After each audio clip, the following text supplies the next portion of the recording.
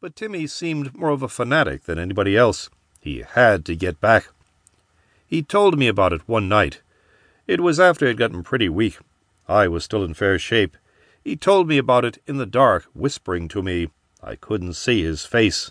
"Tal, I've got to get back and straighten something out. I've got to. Every time I think about it, I'm ashamed. I thought I was being smart. I thought I was getting what I wanted. Maybe I've grown up now. I've got to get it straightened out." "What was it you wanted?" "I wanted it, and I got it, but I can't use it now. I wanted her, too, and had her, but she's no good to me now." "I'm not following this so good, Timmy." He told me the story then.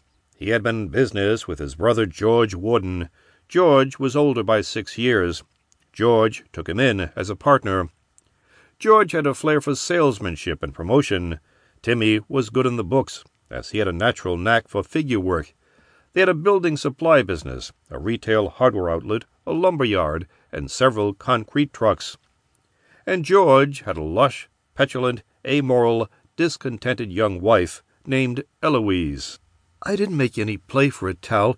It just seemed to happen. She was my brother's wife, and I knew it was bad, but I couldn't stop.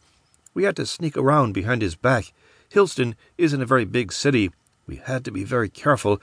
I guess I knew all the time what she was. But George thought she was the best thing that ever walked. She was the one who talked me into running away with her, Tal. She was the one who said we'd have to have money.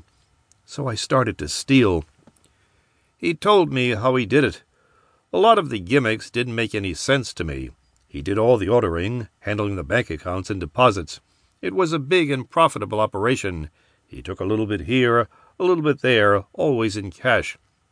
All the time he was doing it, he was carrying on the affair with Eloise. He said it took nearly 2 years to squirrel away almost $60,000. The auditors didn't catch it. "I couldn't open a bank account with the money, and I knew better than to put it in a safety deposit box. I put the money in those old-fashioned jars, the kind with a red rubber washer and the wire that clamps the top on. I'd fill them and bury them. George kept worrying about why we weren't making more money. I kept lying to him. Eloise was getting more restless all the time and more careless. I was afraid George would find out, and I didn't know what he'd do. She had me sort of hypnotized.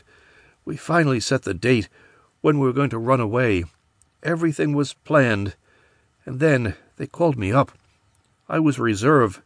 There wasn't a damn thing I could do about it. I told Eloise that when I got out, we'd go through with it the way we planned. But now I'm stuck here, and now I don't want to go through with it. I want to get back there and give the money back to George and tell him the whole thing. I've had too much chance to think it over." "How do you know she hasn't taken the money and left?" "I didn't tell her where I put it. It's still there. Nobody can find it." His story gave me a lot to think about. Timmy Warden sank lower and lower. By that time, those of us who were left alive had become expert on how long the dying would last, and I knew that Timmy was one of the dying. I knew he'd never leave there alive. I tried to find out where the money was buried, but I'd waited a little too long. He was out of his head. I listened to him rave. I listened to every word he said. But in his raving, he never gave away the hiding place. It was in a moment of relative lucidity that he told me. It was afternoon, and he caught my wrist with his wasted hand. "I'm not going to make it, Tal." "You'll make it." "No. You go back there and straighten it out. You can do that. Tell George. Give him the money. Tell him everything." "Sure. Where is the money?" "Tell him everything." "Where's the money hidden?" "Cindy would know," he said, suddenly breathless with weak, crazy laughter. "Cindy would know." And that's all I could get out of him. I was still strong enough then to use a shovel.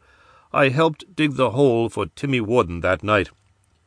Back in the stateside hospital, I thought about that $60,000. I could see those fruit jars with the tight rolls of bills inside the glass. I would dig them up and rub the dirt off and see the green gleam of the money. It helped pass the time in the hospital. Finally, they let me out. The thought of the money was no longer on the surface of my mind. It was hidden down underneath. I would think